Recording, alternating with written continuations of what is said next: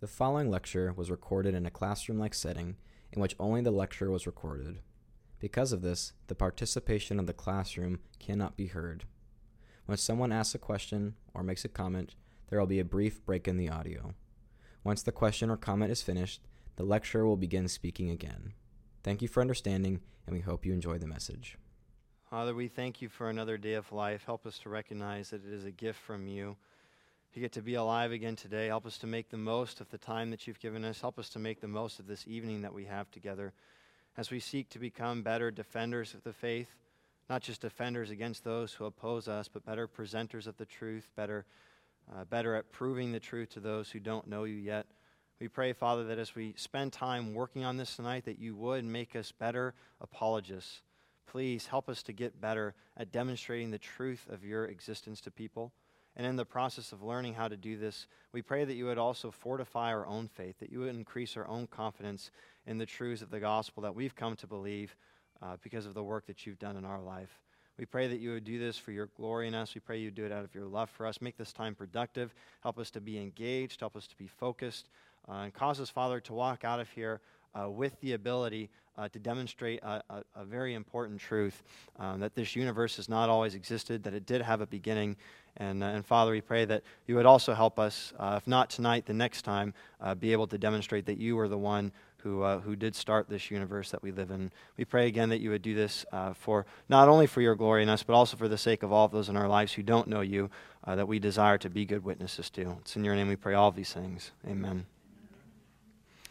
All right, well, I'm very glad that you're all here tonight. I have a new handout for you. I'm going to hand this around right now before we get started.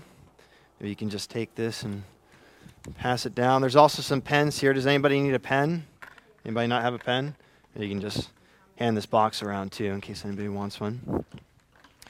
All right, we're in session 4 of our Proving Christianity series.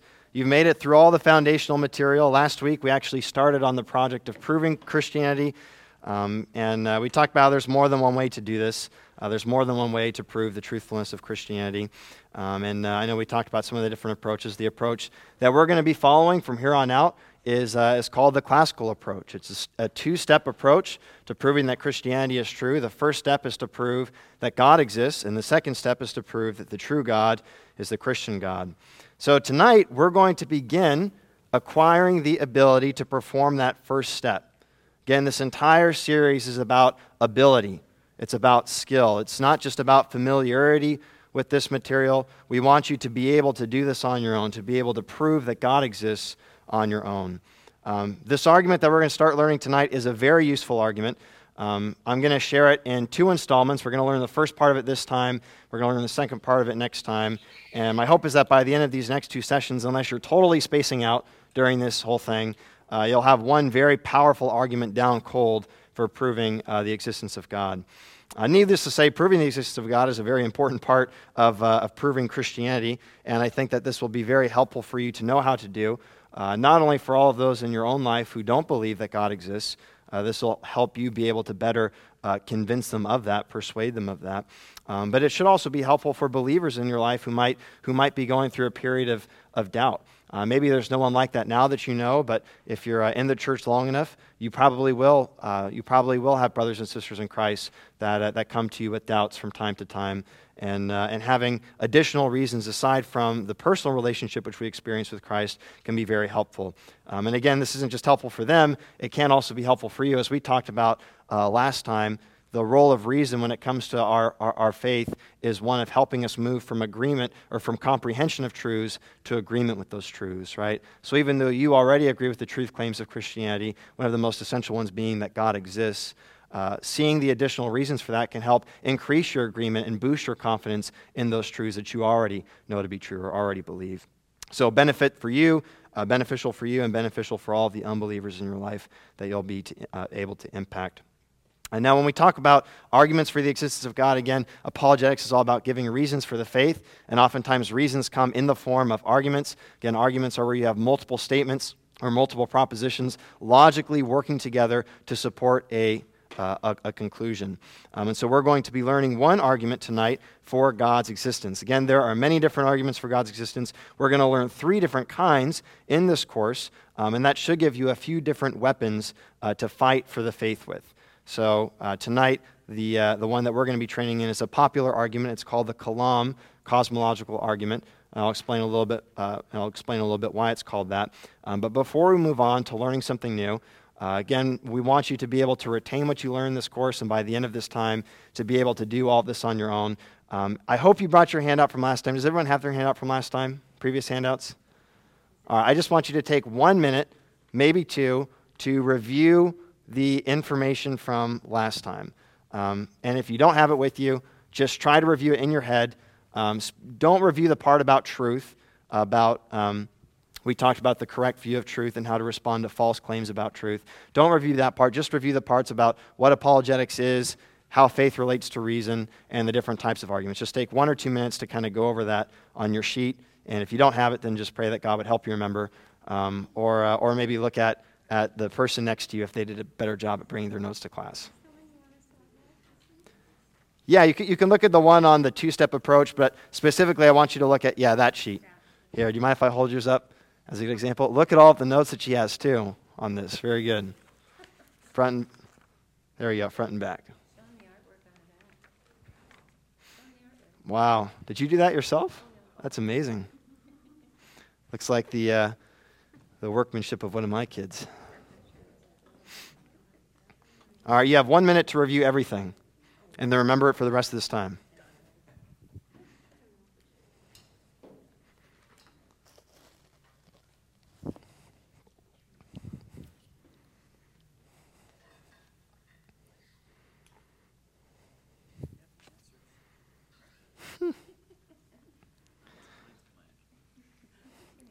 Uh-oh. All right, you know what? We're going to skip this since it looks like many people don't have their notes with them. So I hope that your memory will serve you well enough to go without that quick review. But when you get home, one of the reasons why I want you to do that really quick was because it's very important to review the information that the material that we've acquired together on a periodic basis in order to make sure that you don't lose it. So just do that when you get home, and try to make it a point every few days, minimally every week, every couple of weeks, to just go over the material that we've learned in class and make sure that it doesn't fall out the other side of your head.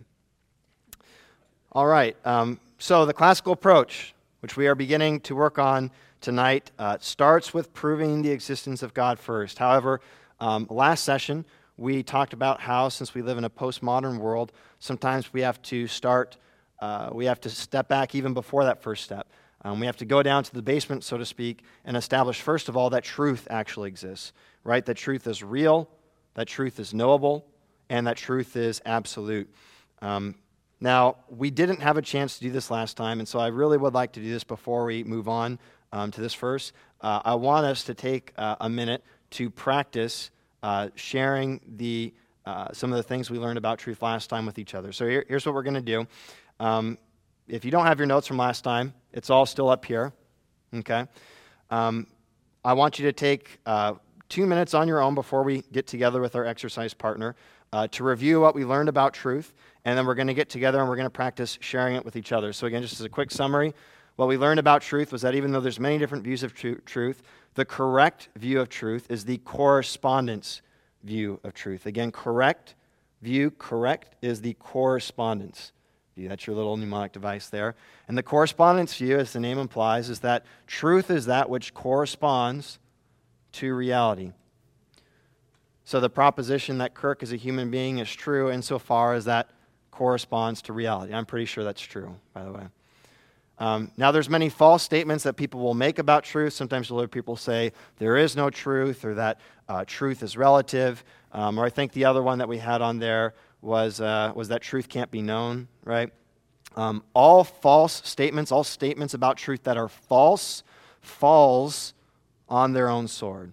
Okay, so there's your other mnemonic. False falls on its sword. How so? If someone claims there is no truth, you ask them, is that true? Right? If someone says truth can't be known, you ask them, how do you know that? All right, if someone says that truth is relative, you ask them, is that truth relative? If they say, no, that truth's not relative, then it means that there are some truths that are absolute, that are true for everyone, everywhere, at all times. Right? If they say that, yes, all truth is relative, including that one, then you ask them, well, what happens if I say that relativism is false? If it's true, then that means that it's true that relativism is false. If they say no, that what I believe isn't true, then relativism is also false. So, again, in all cases, I just want you to remember that false claims about truth falls on its sword. Okay, so if you have your handout, you can look at that. If not, just take 1 or 2 minutes to kind of internalize it, and I'm going to give you a chance to practice sharing that with your exercise partner.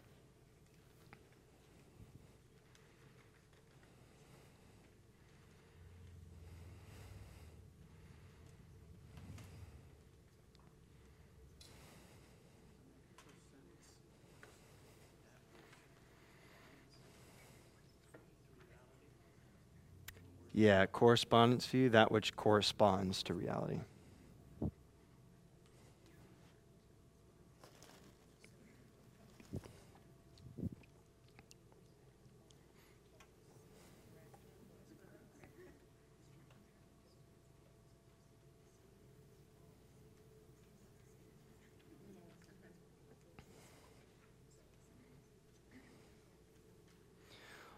All right, I'm just going to let you get together with your exercise partner now. Again, don't waste these opportunities. This is so important. If you haven't heard somebody say any of these things, you will hear them say it at some point.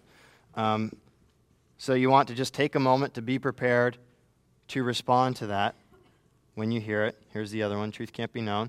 And all I want you to do is with your exercise partner, again, I'm calling them exercise partner because you're not supposed to quiz each other or test each other. Like an exercise partner, you're there to kind of spot them and help them out and guide them towards the right answer if they're struggling with it. Let them try, obviously, but if they're not getting there easily, then help them get there.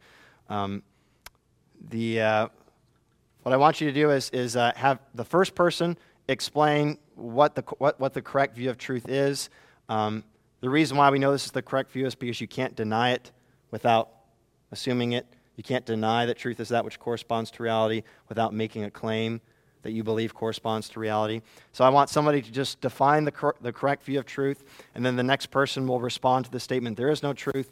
The person after that will respond to this statement, and the person after that will respond to this statement. So here you go. Person 1 does that, person 2 does that, person 1 does that, person 2 does that. Got it? All right, exercise partner, you have just a few minutes to do this. I wanted to give you a chance to practice this before we move on to the existence of God, because again, you will encounter this with at least some people that you talk to today, if you haven't already. So again, groups of 2. Yes. Yeah. If you need to be in a group of 3, that's fine, but try for groups of 2.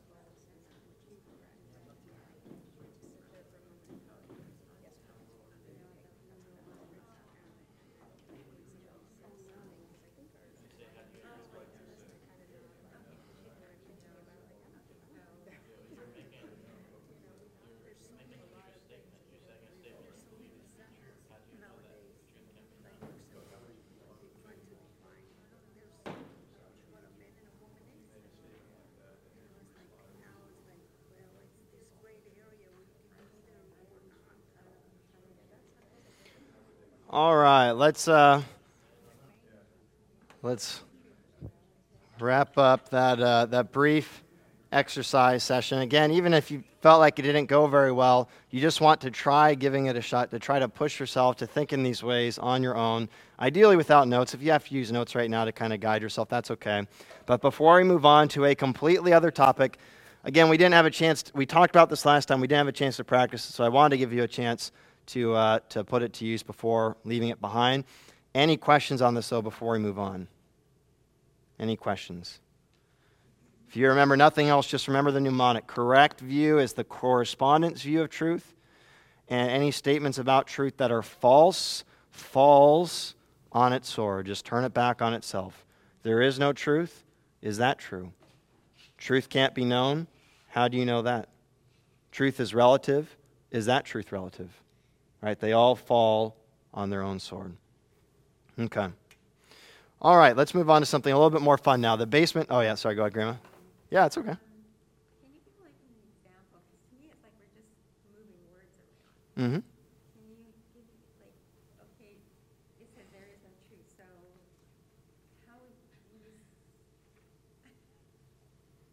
Yeah. Oh, so are you asking how do you respond to that? I mean, if somebody said that to me, what would I say back?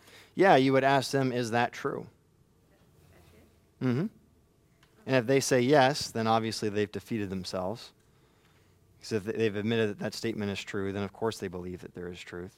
If they say no, then they've also defeated themselves because they said that what they just said isn't true. All right? And it's something that you can spend some more. I think this mnemonic is really helpful. If you think about how these claims are philosophically suicidal, that they end up killing themselves, all you have to do is just kind of turn the statement back on itself, and it'll show itself to be an untenable position because it really is self-refuting. The very claims that they make refute the claim that they're making. And it's interesting, false statements about truth have a tendency to do that. They have kind of a suicidal propensity, if you will. All right. So we know that truth exists, truth is knowable, and truth is absolute. So what is the truth? Is the truth that God exists, or is the truth that he doesn't exist? We're going to learn arguments for the existence of God. We'll also learn one argument against the existence of God and how to refute it. But the first step in our classical approach is to learn how to prove that God exists. And then from there, we'll move on to proving that the God that exists is, in fact, the God of the Bible, Yahweh, the Christian God who's made himself known in Christ. I think we had talked about, if not last time, then the very first session, there are many different ways of knowing that God exists. If you talk with the average Christian and you ask them, how do you know that God exists, they're probably not going to pull out the cosmological argument for God that we're going to learn tonight. They will probably tell you because God's changed their life and they know him personally, right? And that's a perfectly acceptable reason for knowing that God exists. Having a personal relationship with somebody is one of the best ways that you can know truths about them. Now, aside from having that personal relationship with God, we also know that God has made himself known to mankind. He's revealed himself to mankind. And we talked last time about general revelation, which is what he's made known about himself to all people generally and through general means like the natural world. And we also talked about special revelation, which is the way God's revealed himself to mankind in a supernatural way. Most commonly, we think of the scriptures in this category, or perhaps even the person of Christ. And that revelation isn't necessarily available to all of mankind. Not everyone has access to the Bible, for example. It's for a more limited audience. But the Bible ascribes value to both of these forms of revelation, general revelation and special revelation. As we talked about last time, Psalm 19 says that the heavens declare the glory of God, and the sky above proclaims his handiwork. Day to day pours out speech, and night to night reveals knowledge. You have something about God being revealed through the natural world. And we also talked about Romans 1 last time, where Paul says in verse 20 that God's invisible attributes, specifically his eternal power and divine nature, have been clearly perceived ever since the creation of the world. In what? In the things that have been made. So creation reveals, obviously, not only the existence of God, but it reveals a number of attributes about God, too. And this is a very helpful starting point for us with unbelievers. An unbeliever that you know in your either maybe in your family or your workplace or a friend that you have or whatever, they might not acknowledge the Bible as God's word. They probably don't if they're not a believer. But guess what? They still live in the same world that you do. And many important truths about their Creator are being revealed to them through the creation that they live in. So that's a great source of common ground that you can have in your conversations with them. There's many different aspects of creation that can teach us things about our Creator. We talked last time about 3 different categories of arguments. The fact that anything exists at all is evidence that somebody or something brought all of this into existence. That's the type of argument we're going to be learning tonight. That's called the cosmological argument. And then there's also things that we can learn about the Creator by the nature of the things that exist, right? We don't just live in a world that's an amorphous blob of nothing. We live in a world that's filled with things that give evidence of being brilliantly designed, right? And so that's another source of revelation about the person who made this. Those are just a couple examples of how about how different aspects of the created world that we live in can reveal things about God to us. So, in both of those different types of arguments that I mentioned, arguments from design, arguments from existence, there's many different arguments that people have made throughout history in both of those categories. And tonight we're going to begin acquiring the ability to employ an argument in that first category. So an argument from the existence of the universe. These are called cosmological arguments. Cosmos is a word that's sometimes used to refer to the universe. And so when we're talking about a cosmological argument, we're talking about an argument that proves the existence of God by means of the existence of the universe. So it infers or entails the existence of God by observing the existence of the universe. In church history, St. Anselm, St. Thomas Aquinas, they're 2 figures that have been proponents of cosmological arguments, types of cosmological arguments. These are very powerful weapons, very powerful apologetic weapons for proving God's existence. And generally speaking, you can kind of group these weapons, these arguments, in 2 different weapons class, if you will, 2 different types of. They kind of come in two different forms. I'm going to erase this. Is everyone okay with me getting rid of this now? Okay. I hope you understand what truth is, because that was your last chance to find out.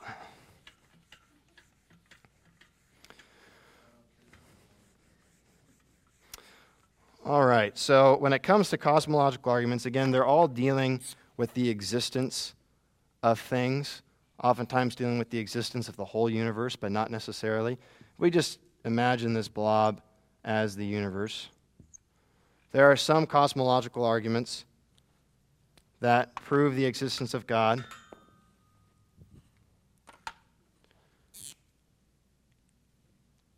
From the fact that the universe had a beginning. So that there was a starting point to all of this. You don't have to write this down. This is just for your own knowledge. These are sometimes called horizontal cosmological arguments. Sometimes they're called temporal arguments because they depend on the universe having a beginning. Okay? The other type of cosmological arguments are what are called vertical arguments. And vertical arguments, as you can guess, prove that God exists. Sorry, I should have wrote God down here. Prove that God exists because the universe exists without requiring to demonstrate that the universe had a beginning. So some arguments rely on the universe having a beginning to prove God exists. Other arguments don't rely on the universe having a beginning to prove God exists. There's good cosmological arguments in both of these categories. In fact, some people would say that vertical arguments, a really well-formulated vertical argument, is probably stronger than a well-formulated horizontal argument. But we're going to be learning a horizontal argument tonight. And the reason why is because I think it's more intuitive and probably more helpful for evangelism too. Sometimes the vertical arguments can get a little too philosophical for them to be as useful as you might want them to be in an ordinary evangelism conversation. Any questions on those 2 different types? Pretty straightforward. The one that we're going to be learning, I've actually used in and the conversations that we've had with people through the Public Theology Show. So the one that we're going to be starting to learn tonight is one that I find very helpful personally, and I think that you'll find helpful too. Just so you can be familiar with what a vertical argument looks like. Again, you don't have to write this down. This is just for your own knowledge. Here's a formulation that's modified from an argument that's sometimes referred to as the Leibniz contingency argument. I think I actually shared a video on it in one of the Fight for the Faith Friday videos a while ago. But here's an example of a vertical argument that proves the existence of God from the existence of the universe without having anything to do with whether or not the universe had a beginning. It doesn't depend on the universe having a beginning. Here's just an example for you to listen. Everything that exists either exists because it was caused by something else or by necessity of its own nature. The universe doesn't have to exist. Therefore, the universe was caused by something else. So that's one way to prove the existence of God from the existence of the universe without appealing to the fact that the universe had a beginning. You say, well, that just gets you to the fact that the universe was caused by something else. That's true. But when you do a deeper exploration of what that something else must be, you come to discover a number of really hugely significant attributes about what this something must be. So, for example, since the universe is all of space, all of matter, and all of time, that means that whatever causes the universe to exist must transcend those things because it exists logically prior to those things. That means that whatever causes the universe to exist must itself be spaceless, non-material or non-physical, and timeless. And then think about this. If it's timeless, then that means that it must also be unchanging, right? You can't change if there's no succession of moments in your being, if there's not a before and after. And not only is it unchanging if it's timeless, it also had no beginning. So it's an eternal being. So you have a spaceless, an immaterial, a timeless, and a unchangeable, eternal being just by thinking about what the universe is and the fact that that something had to start it, right? Or not start it. We're not talking about it having a starting point. Just that something either causes it or explains it. Okay.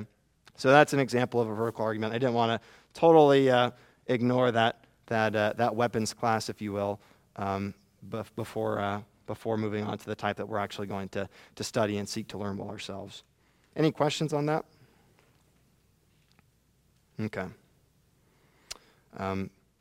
So the argument that we're going to be trained in depends on the finitude of the past. That is, that there really was a beginning to the universe. The argument that we're learning depends on that. And so it's very important, if the argument's going to work, it's very important that you're able to demonstrate to people that the universe did actually have a beginning. And we're going to learn how to do that tonight. It's actually easier to do than you might expect.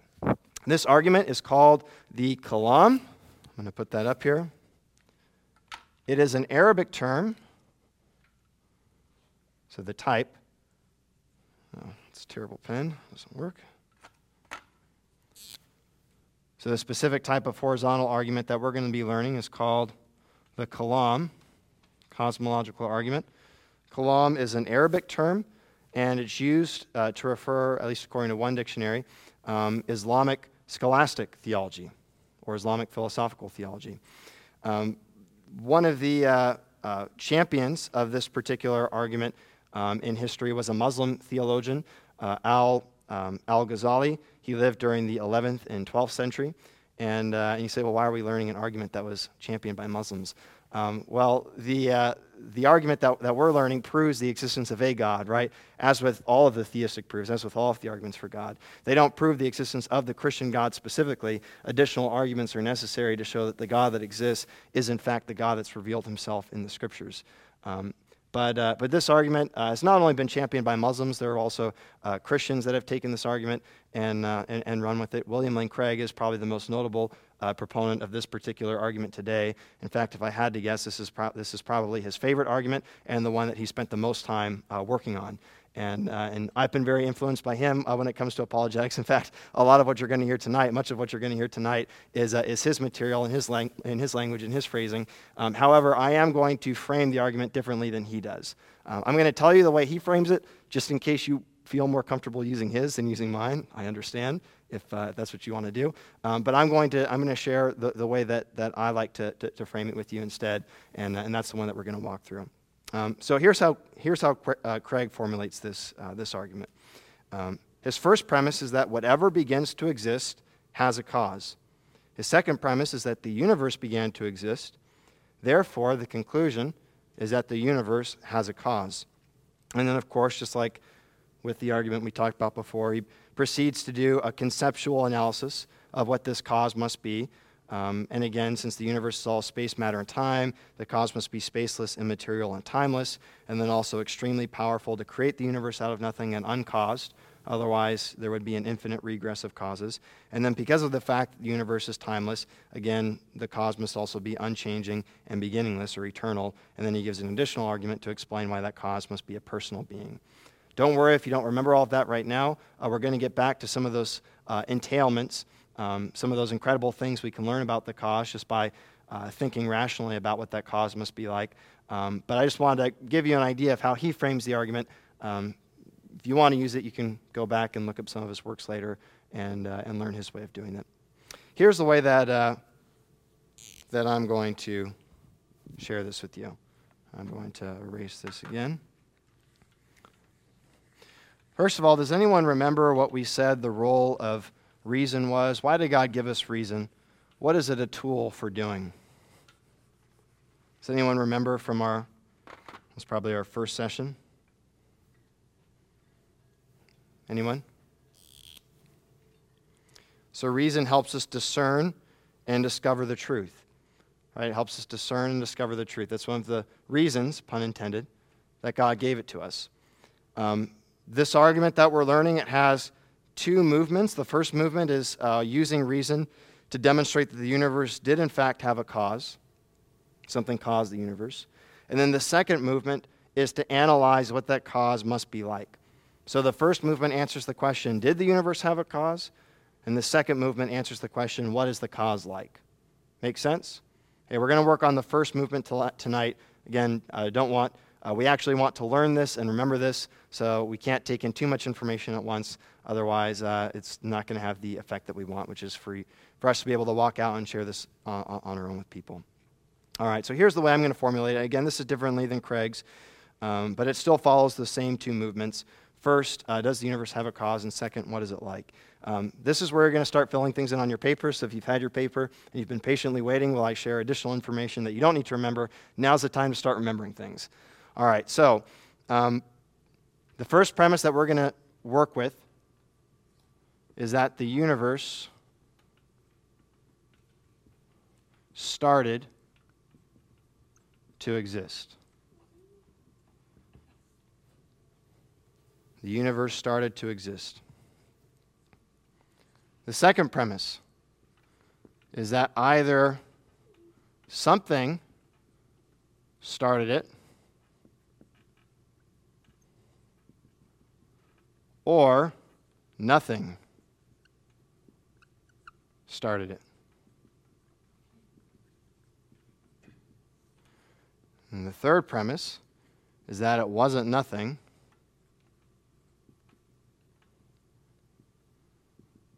which leads us to the conclusion that therefore something started the universe.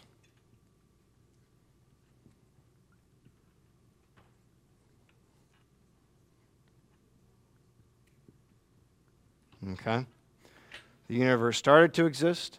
Either something started it or nothing started it. It wasn't nothing. Make this a little bit clearer. It wasn't started by nothing. Sorry, I don't know if you had that on your page. And the conclusion, of course, is that something therefore must have started it. And then we would want to go on to think a little bit more deeply about what that something must be. So again, this just answers the first question, which is there a cause? And the answer is yes, there was a cause. Something started the universe. All right, now what kind of argument is this? Is this an inductive argument or is this a deductive argument? Yes. Is it based on understanding that everyone agrees that something started, or are there people that believe that If you're going to be a consistent atheist, you're going to have to deny one of these premises. So they'll either deny that the universe actually had a beginning, or they'll deny that the universe can't come from nothing. They'll say that the universe did come from nothing.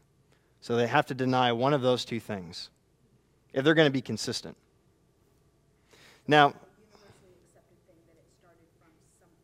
no, definitely not universally accepted. Yeah. If it were, there would be a lot fewer atheists.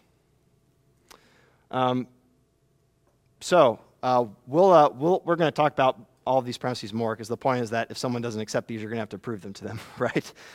Not everyone will accept these. Some people will, which we'll talk about in a second. But first of all, what type of argument are we dealing with here? Is this an inductive argument or a deductive argument?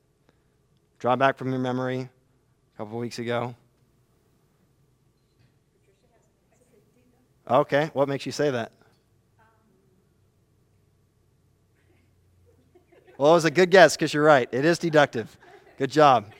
All right, remember, deductive statements decrease in size as they move towards the conclusion. Why is it significant? Because in a deductive argument, if everything works right, the conclusion is decisive. It necessarily follows that the conclusion is true if the premises are true. You're 100% certain of the conclusion if the premises are true. So yes, this is a deductive argument. If you look at, this is a more casual framing of the argument that I have up here, but if you just look at premises 2 and 3, for example, the idea that either something started the universe or nothing started it, that's a broader, more general statement than the fact that something started the universe, right? So you're going from something broader, bigger, more general to a more specific conclusion, particular conclusion. That's one of the sure signs that we're working with the deductive argument here. A more technically accurate way to frame this would be to say that the universe started to exist, and then to add a statement in here saying that everything that starts to exist is either started by something or nothing. And then that would lead us to the conclusion, which is the second premise, that either something started the universe or nothing started it, and then that leads us down the rest of it. I didn't put that in there just because you don't need to say that when you're talking to someone about this. It's kind of a understood premise, if you will. But if you were to frame it out better, you would see that, yes, this is a deductive argument, or perhaps kind of two deductive arguments sandwiched together there. But for simplicity's sake, I have it framed in a more casual way. Again, this is significant because if everything is working correctly, then the conclusion necessarily follows. Now let's talk about, again, what does it mean for an argument to work well? What is a good argument? Do you remember this? We spent some extra time on this. What makes for a good argument? Three ingredients, remember?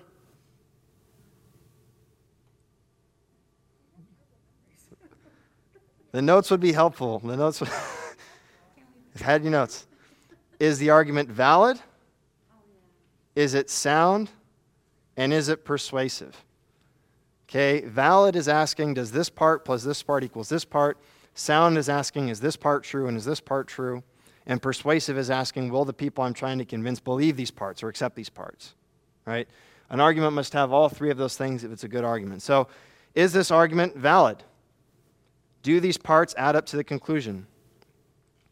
At least in the more technical framing that I talked about, if I were to kind of flesh it out more and filled in the pieces there, yes, all of these parts would add up to the conclusion. So, if that's the case, the only question that we have to ask, if this is a valid argument and these premises do lead to this conclusion, which it does, the only question we have to ask is, are these premises sound?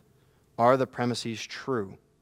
And of course, since you have a correct view of truth, you know that truth is that which corresponds to reality. So if we want to know, are these premises true, what we're really asking is, do these statements correspond to reality, right? And that's what we need to find out. If they do, then the conclusion necessarily follows.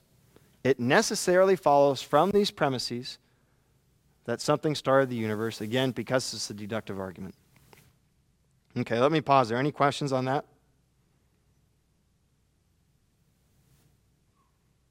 Now, determining the truthfulness of these premises is really a matter of examining the evidence for these things, examining the arguments for these things. And when you employ this argument, obviously you're going to want to be able to show your friends and your family why these statements are true. But let me just pause for a second there. Do you think, just kind of at a cursory glance, do you think that this could be a persuasive argument for somebody? Could you see an unbeliever agreeing with these three statements? Right? They could. And one of the things I was going to say is that you might actually have unbelievers in your life. You might have people in your life who don't believe that God exists, but they do believe that the universe hasn't always been around, and they also believe that it would be impossible for the universe to come from nothing. What they don't recognize yet is that if they believe those things, then it necessarily follows that God exists.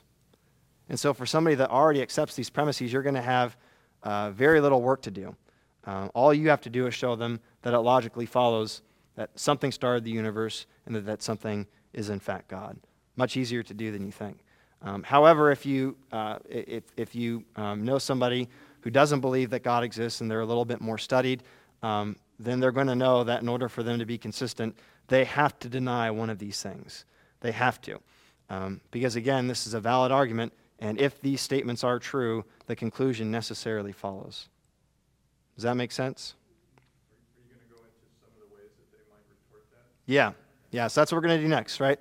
So we're going to examine each of these premises and learn how to demonstrate the truthfulness of these statements to people. And the next time we're going to learn how to show that the something that started the universe is in fact God, like you heard me kind of briefly fly over in the earlier examples today. All right, hopefully you're already starting to see some of the foundational things we learned paying off. The ingredients for an argument, deductive versus inductive, why deductive is important because the conclusion necessarily follows. That's why we learned that stuff. So if you felt like it was tedious at the time and you're wondering, why are we spending time working on this? There's reasons. Again, pun intended, reasons for that. Yeah, Tina. When you've done apologetics with people, have you mostly used people who were actual atheists, or most of them were like agnostic or other religions? Yeah, with the mix of people from either religious or non-religious backgrounds. Yeah, atheist, agnostic. I'm trying to think of religious maybe. Atheist background, so I was an atheist before I came to Christ. And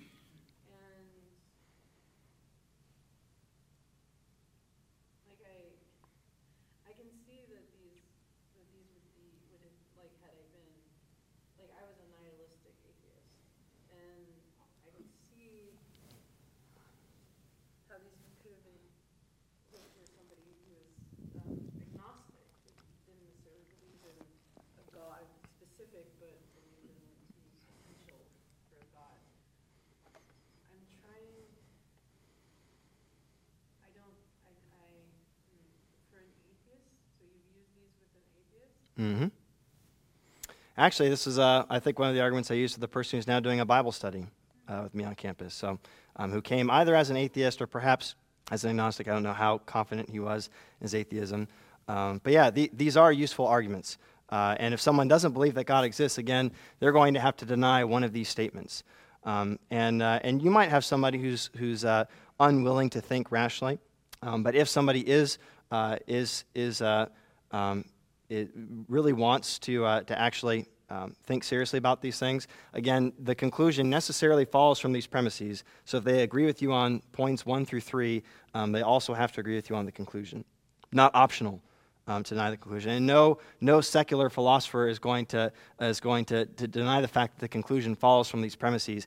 They recognize that they have to deny one of the premises, and that's where the battle really takes place.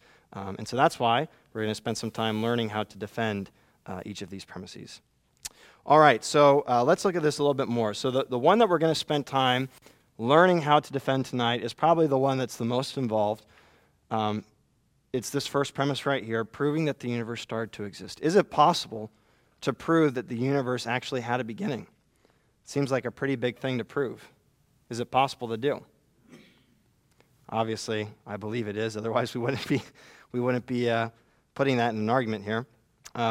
Craig offers 2 scientific evidences and 2 philosophical evidences to demonstrate that the universe had a beginning. There are a number of different ways to prove this. I'm going to share the 4 evidences that he provides. You do not have to remember all of these. Okay, I'm going to share 4 evidences with you. You're only going to learn 1. You're only going to learn 1 of the philosophical evidences. The other 3, I'm just going to touch on more briefly, just so that you can kind of be aware of some of the other ways that we know that the universe did have a beginning. I just want you to be kind of familiar with them. But there's only one that I want you to actually be able to share on your own. Trying to see if I'm going to have enough room to do this here. I think I will have enough room. So let's talk about scientific evidences first.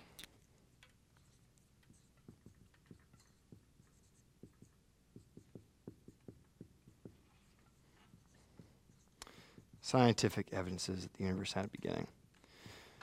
All right, so again, I'm going to give you two in each category, scientific and philosophical. So the first is that is the expansion of the universe. What do I mean by that? Again, you don't have to write this down or anything if you don't want to. This is just additional information. So the expansion of the universe is a scientific phenomena that actually that underlies the kind of standard model, scientific model today for understanding the origins of the universe, oftentimes referred to as the Big Bang. When I talk about the universe expanding, more specifically what I'm referring to is the fact that space itself is expanding, and that galaxies at rest in space are also moving further apart from each other. You say, why is that significant when it comes to the universe having a beginning?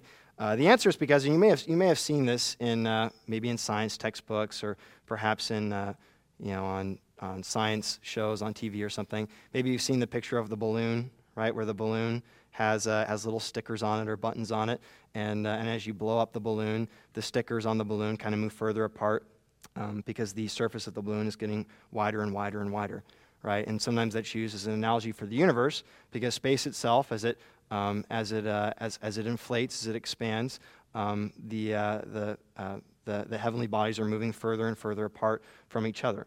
Now, the reason why that's a significant source of scientific evidence for the fact that the universe had a beginning, and one of the reasons why it's also one of the scientific phenomena today that underpins the Big Bang model, is because if you kind of logically reverse that process and you let the air out of the balloon, so to speak, what happens to the balloon? Right? It contracts down. It contracts down. And so if you think of here's a picture, bad picture of the universe, okay? If we're noticing that the universe is expanding, getting bigger, and we say, well, I wonder what happened before this, we can extrapolate that expansion back, and what do we arrive at? We arrive at a beginning point. Now, the secular calculations for when this beginning point occurred are, last I checked, 13.8 billion years ago, which I do not believe is correct as a Christian, and nor do you have to either. But the point is that the fact that the universe is expanding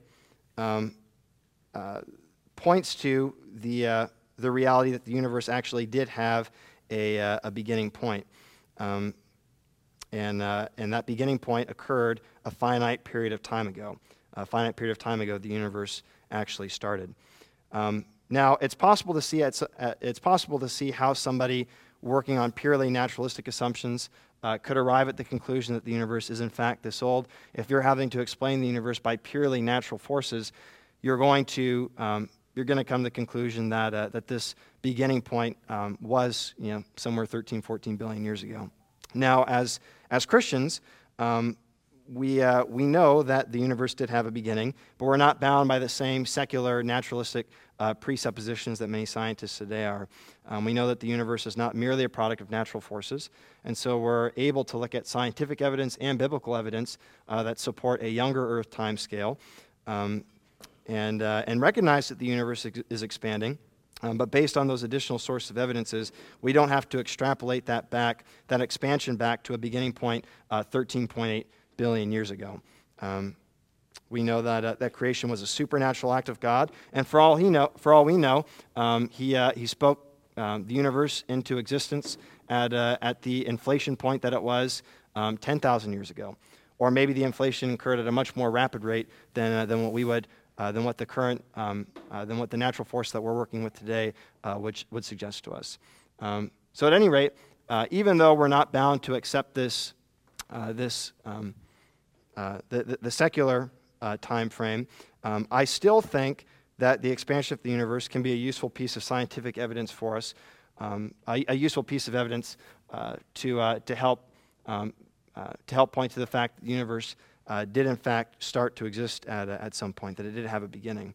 And the reason why is because even it shows that even on naturalistic terms, in other words, considering only natural phenomena, current natural forces make a beginning point very, very difficult to avoid. All right, any questions on that? Again, you don't have to remember this. This is more just for the sake of you being familiar with some of the additional evidences that we have for the universe actually not being past eternal. No questions on that one? All right, the second piece of scientific evidence has to do with the second law of thermodynamics. Now, hopefully when you hear me say that, you're not rolling your eyes back and having bad memories of your physics class in high school. Formally stated, the second law, this is from Craig's book, quote, according to the second law of thermodynamics, processes taking place in a closed system always tend toward a state of equilibrium. In other words, unless energy is constantly being fed into a system, the processes in the system will tend to run down and quit.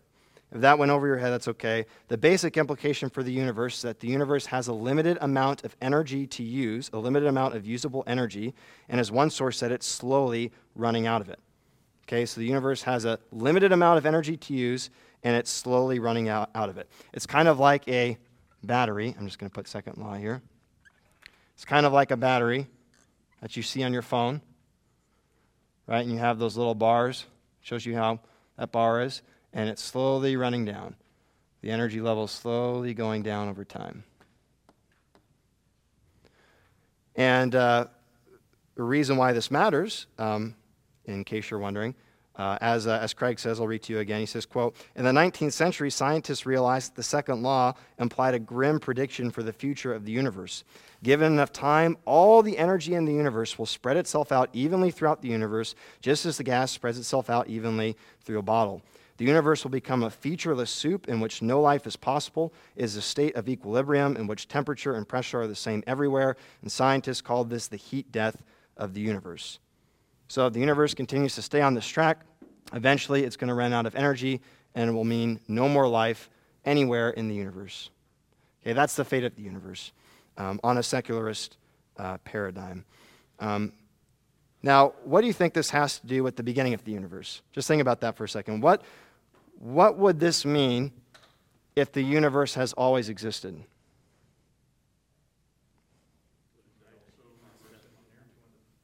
Right. Oh, sorry, go ahead.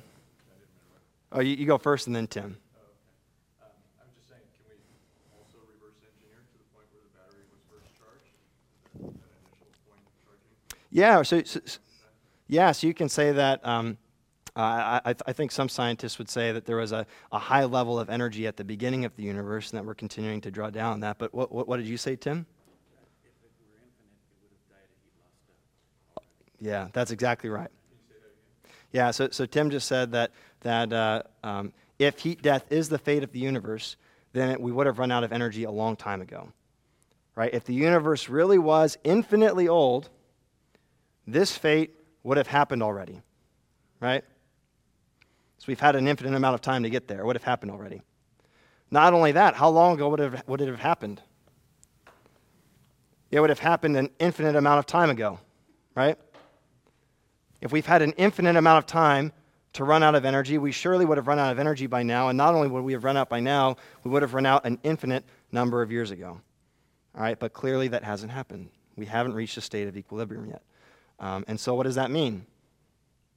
What does that mean? Right, that the past doesn't go on forever, right? That the universe has only been around for a limited amount of time, which means that the universe has a finite age, that it actually did have a beginning, right? Any questions on that? There's a couple scientific evidences for you. All right. I'm glad that's super clear. More importantly, there are philosophical evidences, a number of different philosophical evidences for the beginning of the universe. Craig offers two. I'm going to share his with you. The first one is the one that you want to learn. Okay, so again, if you've been tuning out, now's the time to refocus again. And this is what that lovely little drawing that I made for you on your sheet has to do with. So philosophical evidences. I'm not alone in thinking this, by the way, but I personally believe that the philosophical evidences may be even stronger than the scientific evidences that we've discussed for the universe having a beginning. And I think you'll see why when I share them with you.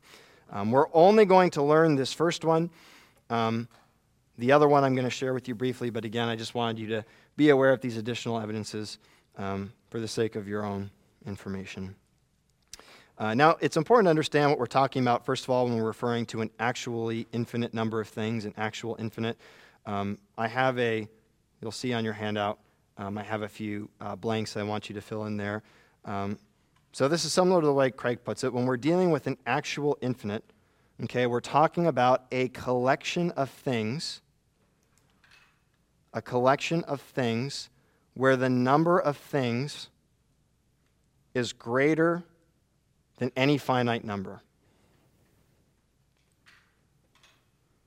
So an actual infinite is a collection of things where the number of things is greater than any finite number. So an actually infinite number of things is not just a really big number. It's not just like 1 million or 1 billion or 1 trillion or a Google.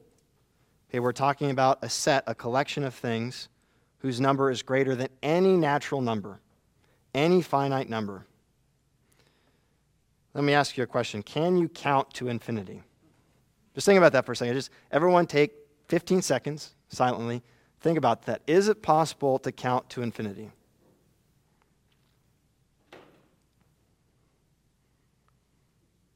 Is it possible to count to infinity? All right. I hear people saying no. Why not? Why don't you think it's possible? Okay, because it keeps on going, right? Yeah. Yeah, so you said it keeps on going, there's no end. That's good. What if you had an infinite amount of time to do it? Could you count to infinity? People are still shaking their heads no. Why not? What if you could live forever? You just keep going, keep counting, keep counting, keep counting. Are you ever going to get there? No. You're never going to get there, right? As Craig says, I'm going to quote from him again, quote, "No series that is formed by adding one event after another can be actually infinite, for you cannot pass through an infinite number of elements one at a time." You can't do it. And I'll elaborate on this a little bit more. Peter Kreeft and Ronald Ticelli, they're both Catholic philosophers. I believe they're actually both professors at Boston University. They present this evidence in an apologetics book that they wrote together. And I'm going to be adapting some of their presentation for you. As you guys said, you were right on the dot. The reason why you can't count to infinity is because there is always one more step, right? And in fact, we would say there's not just always one more step ahead of you. There's always an infinite number of steps ahead of you, right? No matter how far you get, you still have how far to go? An infinite ways to go, right? And so even if you live forever, even if you have all the time in the world, you're never, ever, ever going to count to infinity. An infinite task can never be completed. An infinite task can never be completed. Okay, here's how these two authors that I just talked about put it. Quote, "Can an infinite task ever be completed? If, in order to reach a certain end, infinitely many steps had to precede it, could the end ever be reached? Of course not. Not even in an infinite time, as we just talked about. For an infinite time would be unending, just as the steps would be. In other words, no end would ever be reached. The task could never be completed." And then they ask, well, what about the step just before the end? Could that point ever be reached? What do you think? Could that point ever be reached? The step just before the end? No, right? They continuing on, quote, "Well, if the task really is infinite, then an infinity of steps must also have preceded it, and therefore the step just before the end could also never be reached. But then neither could the step just before that one. In fact, no step in the sequence could be reached because an infinity of steps must always have preceded any step. You must have always gone through one step, gone through each step one by one before it. So I'm going to frame it in an analogy that I hope will make this a little bit clearer for you. Imagine that this is what the drawing is for you, so you can fill this in. Imagine that you're on a staircase, and it's an infinite staircase. This little infinity sign, by the way, that's an infinity sign if you don't know what that is. And imagine that on this infinite staircase, there's an infinite number of stairs behind you. You look behind you, there's an infinite number of stairs going down. And you look ahead of you, and there's an infinite number of stairs going up. And I'm there at the very top of the stairs. I'm at the very top of this infinite staircase. Here's me. Here's you down here. It's just an analogy. It doesn't work in real life. But there are no infinite staircases in real life. But in this analogy, I'm here at the top. Okay, if you start walking towards me right now, will you ever get to me? Will you ever reach me? No, you're never going to get there. And the reason why, again, is because... Why will you never get there? Right. There's an infinite number of steps to cross over. And again, if you have an infinite amount of time, that's not going to change things, right? You can live forever. You're still never going to get to me. There's still always going to be more steps to cross. And that is why an infinite distance can't be crossed. That's one of your notes there on the handout. An infinite distance can't be crossed. By crossed, it's important to know I mean that you can't go through them one at a time. You can't cross them. Why? This is the other thing on your handout. No matter how far you are, there's always an infinite number of steps left before me. So no matter how far you get on the staircase, no matter where you are, there's always an infinite number of steps left before you get to me.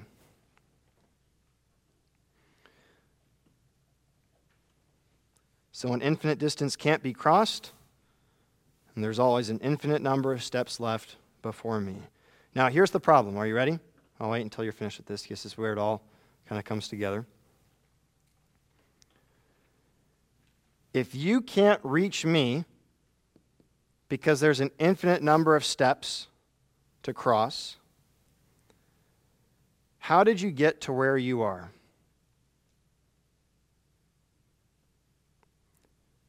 Well, if there really were an infinite number of steps before you, you couldn't have gotten there, right?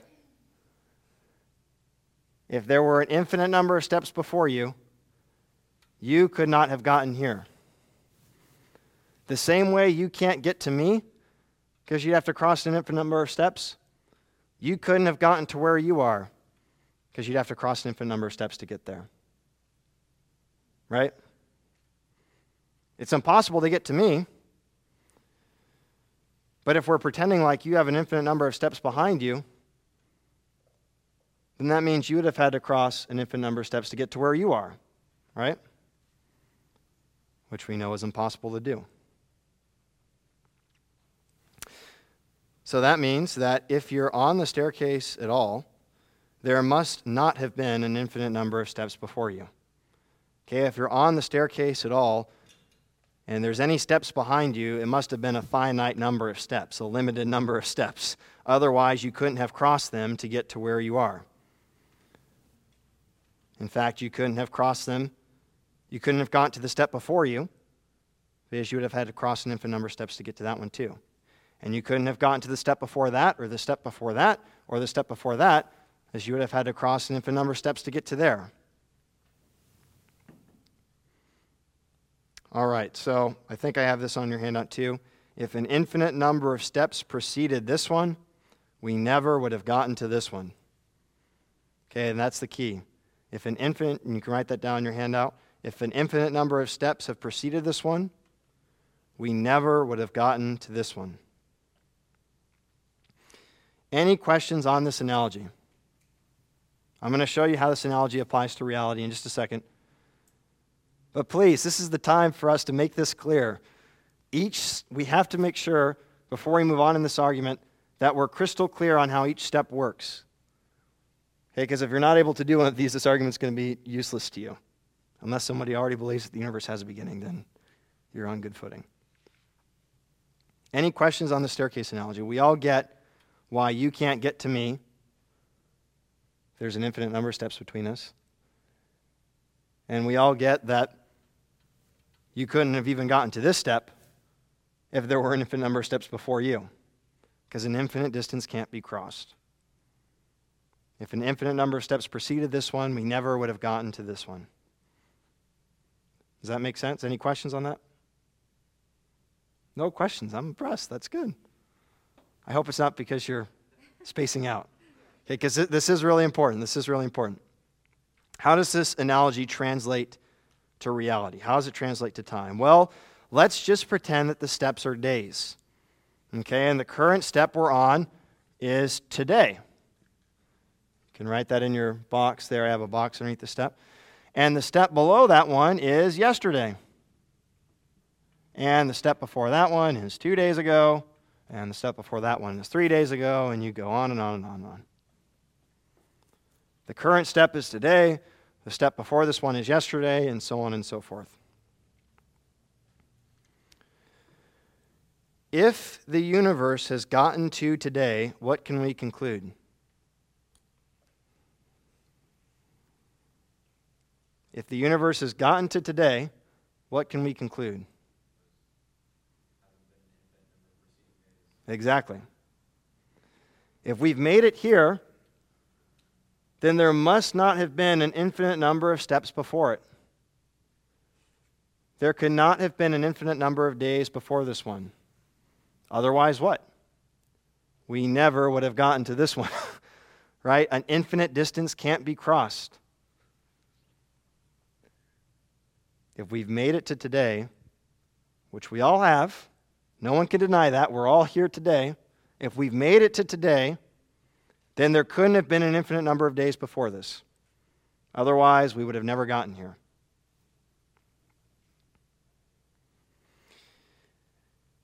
The fact that we're here today is a more profound truth than most people realize. It's a profound truth because we know that if we've made it here, there cannot be an infinite number of days before this one. The universe cannot be infinitely old. Instead, the past is finite. There ought to be a finite number of days before this, a limited number of days before this, in order for us to actually get here. And of course, if the past is finite, then that means that the universe, the age of the universe is limited, that the universe started to exist at some point. The universe had a beginning. All right, what questions do you have on this? There's got to be some questions.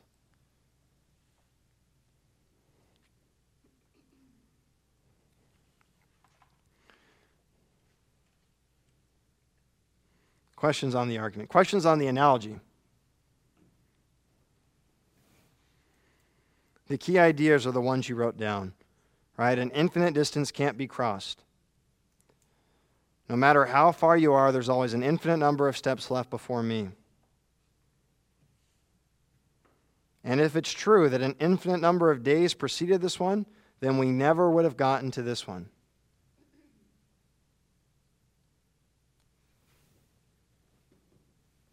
The universe would have had to cross an infinite distance in order to get here, cross an infinite number of days, which isn't possible to do.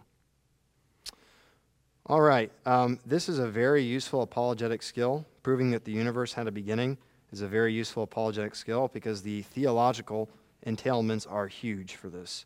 Okay, because whatever started, if we can get to the fact that something started this rather than nothing, whatever started the universe, again, must not be bound by the things that existed prior to. It must not be bound by space or matter and time, so you can conclude that whatever started all of these things must transcend those things. And you get a lot of attributes from God by understanding that. So this is very powerful apologetic skill set to have. All right, I want to give you a chance to internalize this evidence and then to take turns trying to share this analogy with each other. So with the knowledge that that's what we're about to do, any questions you have before we take some time to do that together? Any questions that you have before we take some time to do that together? Yeah.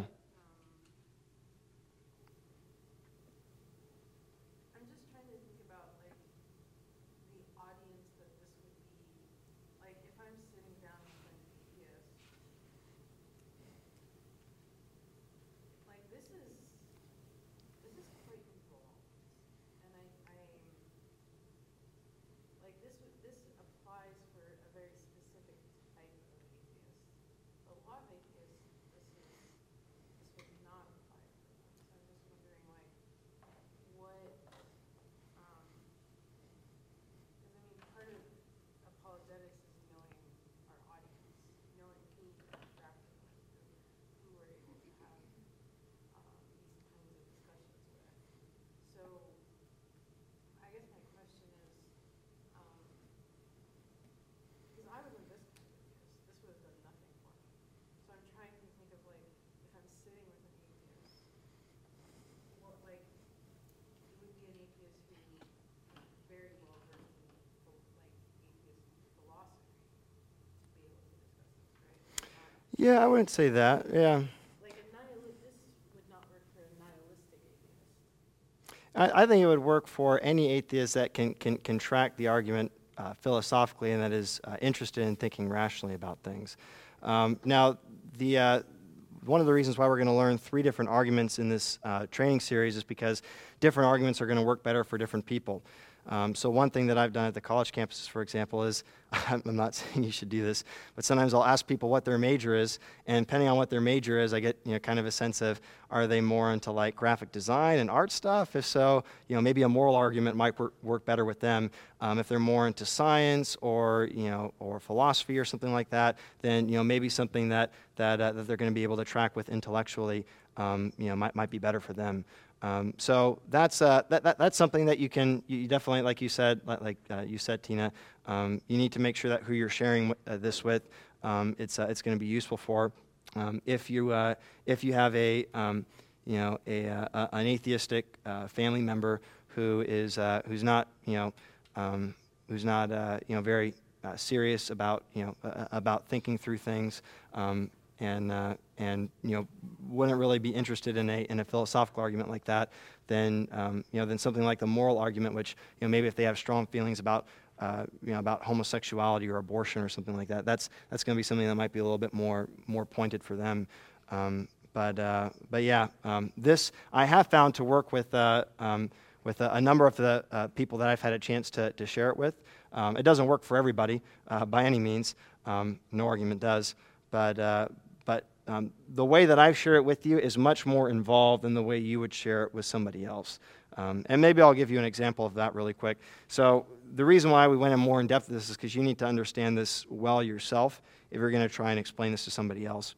But if you're talking with somebody and you're kind of sharing this with them and you ask them the best way, and we're going to touch on this a little bit later, the best way to share an argument is not by giving a speech, it's by asking them questions and helping them come to discover these truths themselves. So asking them, what do you think about the universe? Has it always been around, or do you think it started to exist at some point?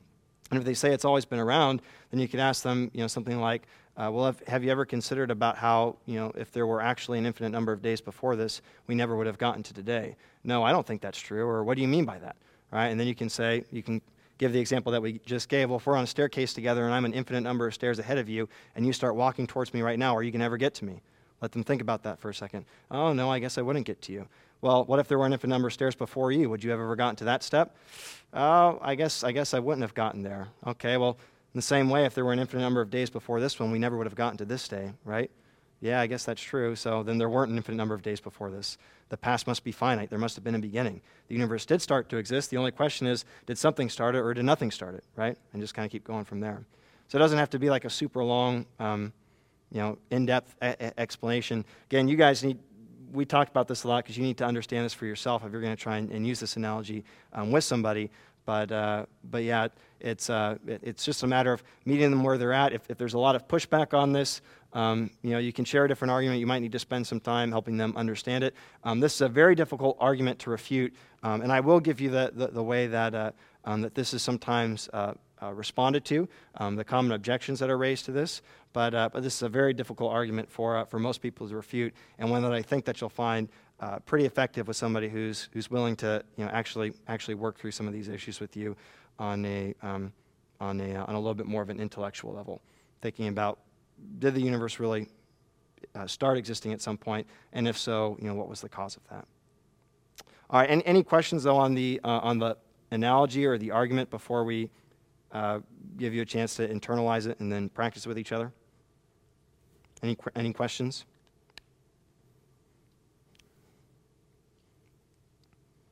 All right, so do this. Take 3 minutes. Just try to internalize this analogy yourself so that you can share it with others. I think you had 3 statements on there that you filled in the blanks for. Just try to learn those. You don't need to know them word for word, but just try to know them well enough so that you can bring out those points with people. You won't share those points every time, but they would be helpful to know. Again, just take a few minutes to try to get that in your head for yourself.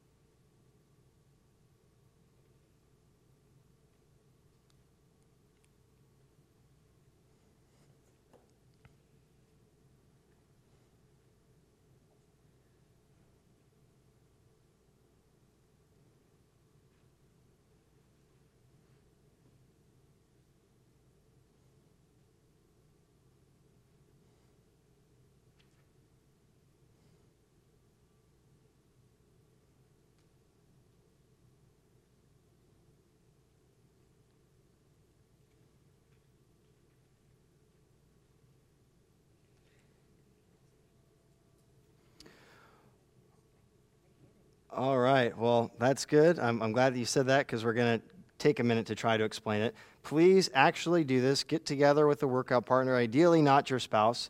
Get together with a workout partner and just try to explain this analogy to somebody else. And when you do this, again, you're not quizzing the other person. Help them get there if you're not, if it's not working. If you're struggling, help the other person along. Spot them, if you will.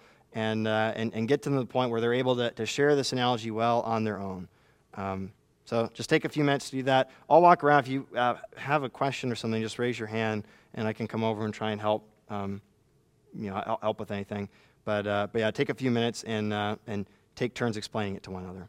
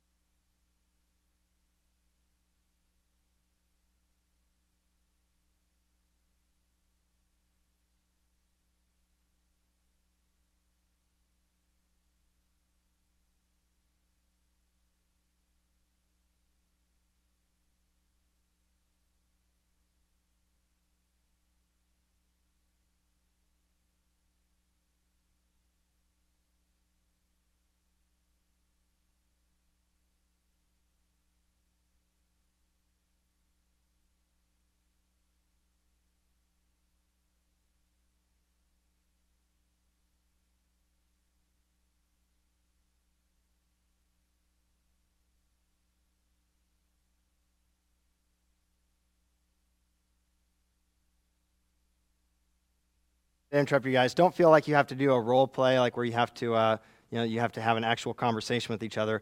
Just take turns, just actually sharing the analogy, just explaining it.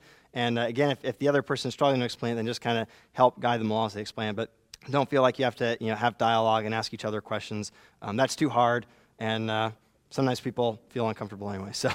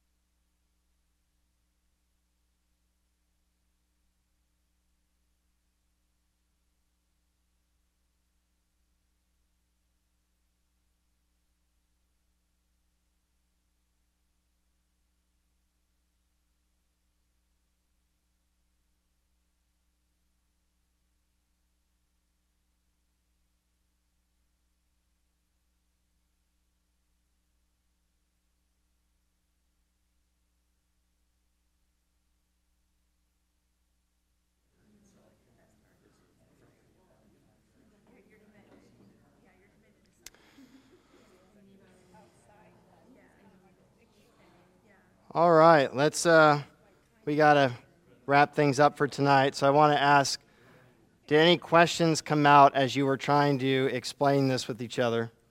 Any questions come out? Again, the only one that we really want to learn is this one. You can remember the other ones if you want. You can forget them if you want. This one will be good enough for most people that you talk with. It'll be good enough for most people you talk. You do not need to know the scientific evidences, and I'm going to share one more philosophical one that you also don't need to know. Again, that's more just for you to be familiar with the additional evidences that are out there. You can go explore them more if you want. But this one is probably the easiest one, the most intuitive one for people to grasp. And it is helpful from my experience sharing this analogy with people to try and help them understand why the universe couldn't have always existed. There couldn't have been an infinite number of days before this one. Otherwise, we never would have gotten to this one. And I know for me, when I learned this argument, seeing that, wow, there's actual that we can know even apart from the revelation that we have in God's Word that the universe began at a definite point. That can be for people that grasp that for the first time, that realize that for the first time, that can be an eye-opening realization. Because then, of course, the question moves on from the universe started to, all right, well, what's the story? What's the story behind that, right? So we'll talk more about that next week. We'll finish learning this argument next week. Not only these other premises; these are much easier than this one. But then, of course, how we know that something that actually started the universe is God. So we'll get to that next week. And before that, we'll also address some of the objections that people raise to this. But while it's fresh in your minds, any other questions you have on this analogy, on this philosophical evidence? Yeah, Grandma? Well, not only on that so much, but do you come across a lot of people that don't believe that it had a start? I mean, do a lot of people believe it existed all the time? Again, yeah, if an atheist is consistent, they have to believe that the universe is eternal, or in most cases today, that the multiverse is eternal, because there's pretty strong evidence that this universe is not. Or they have to believe that the universe came into existence from nothing. Has to be one of those, or both of those, but minimally one of those, if they're going to be consistent. Now, most people that you talk to are not very consistent in their worldview, in which case, simply showing that this is a logical entailment from these things which they may already accept could be sufficient for them. I was going to talk a little bit more about the art of sharing this argument next time, but if somebody already agrees with the fact the universe began to exist, I personally wouldn't spend time sharing with them the evidence for it. If they already agree with it, just move on to the next step. Or maybe if they agree with it, but it sounds like they don't really have a sure foundation for it, maybe just make a simple statement like, there's a lot of scientific and philosophical evidence for the universe having a beginning, one of which is that if there were an infinite number of days before this one, we never would have gotten to this one, and then just leaving it at that and moving on. You don't want to spend a lot of time developing something that they don't need to get, and you don't want to put an undue mental or intellectual burden on them when you already have more work that is actually necessary. If it's not necessary, most of the time, don't bother sharing it. Yeah, Mark, what was your question? Oh, I was just going to just rephrase something to see if I kind of got it right. If there's an infinite number of steps, let's just say, before and after, then there really isn't any steps, right? I mean, there's just one step. Yeah, I don't know about that, but what you would say is it would be impossible to get to any step. It'd be impossible to get to any step. But it almost removes time and our understanding of linear time. So, Infinite ahead and infinite behind, no beginning, no end, then we just are. So that's pretty similar to the most common objection to this. Yeah, the most common objection to this, or at least the strongest objection to this, most people will not know this, the strongest objection to this is that that's not the way time works, that our experience of time is actually an illusion. It might sound like a bizarre view, but that's actually probably the most common view among physicists today, that all points in time are equally real, past, present, and future, and that our experience of time, temporal becoming as it's called, is subjective, not an objective feature of reality. You don't need to be aware of that. Most people you talk with will have no idea that there's actually something other than the common sense view of time, which is that only the present is real, the past no longer exists, and the future doesn't exist yet. That's probably the true view of time. I'll briefly explain why that's the case next time. No pun intended. Sorry, that was funny to me.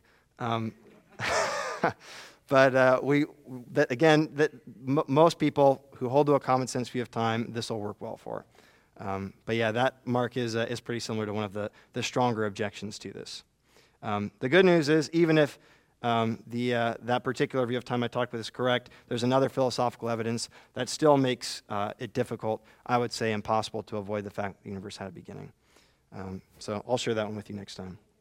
We just talked about time and how they defined it yesterday.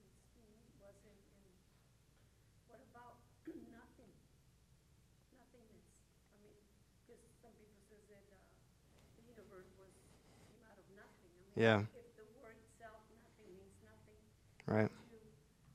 how would you start to even, explain nothing?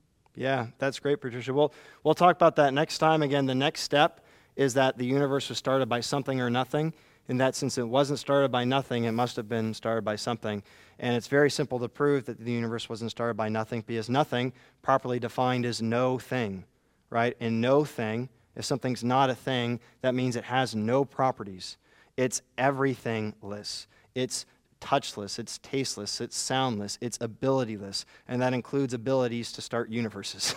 Nothing has no ability to start a universe. Nothing doesn't have the ability to do anything. It's no thing, right? And therefore, nothing couldn't have started the universe. Nothing can't do anything, right? It must have been something, which leads us to the conclusion that something started the universe, right? So we'll talk about that more next time. But these next two steps are much easier than this one. And again, the only one that I really want you to know is this philosophical evidence, even though the other ones are good to be familiar with too. All right. Thank you, guys. You've been very patient as always. If you have other questions, you can just let me know afterwards. But let's go ahead and pray. Lord, thank you for this time. We pray that you would be pleased to help us become effective defenders of the truth, and that you would be pleased to help us to know these arguments well enough to be able to share them in an effective and winsome manner with people in our lives who don't have a knowledge of the truth yet, who don't believe the truth yet. We pray that you would use us to bring many into a right relationship with you and to an agreement with the truths, essential truth claims of your word and of your gospel. We pray all this in your name and for your glory. Amen.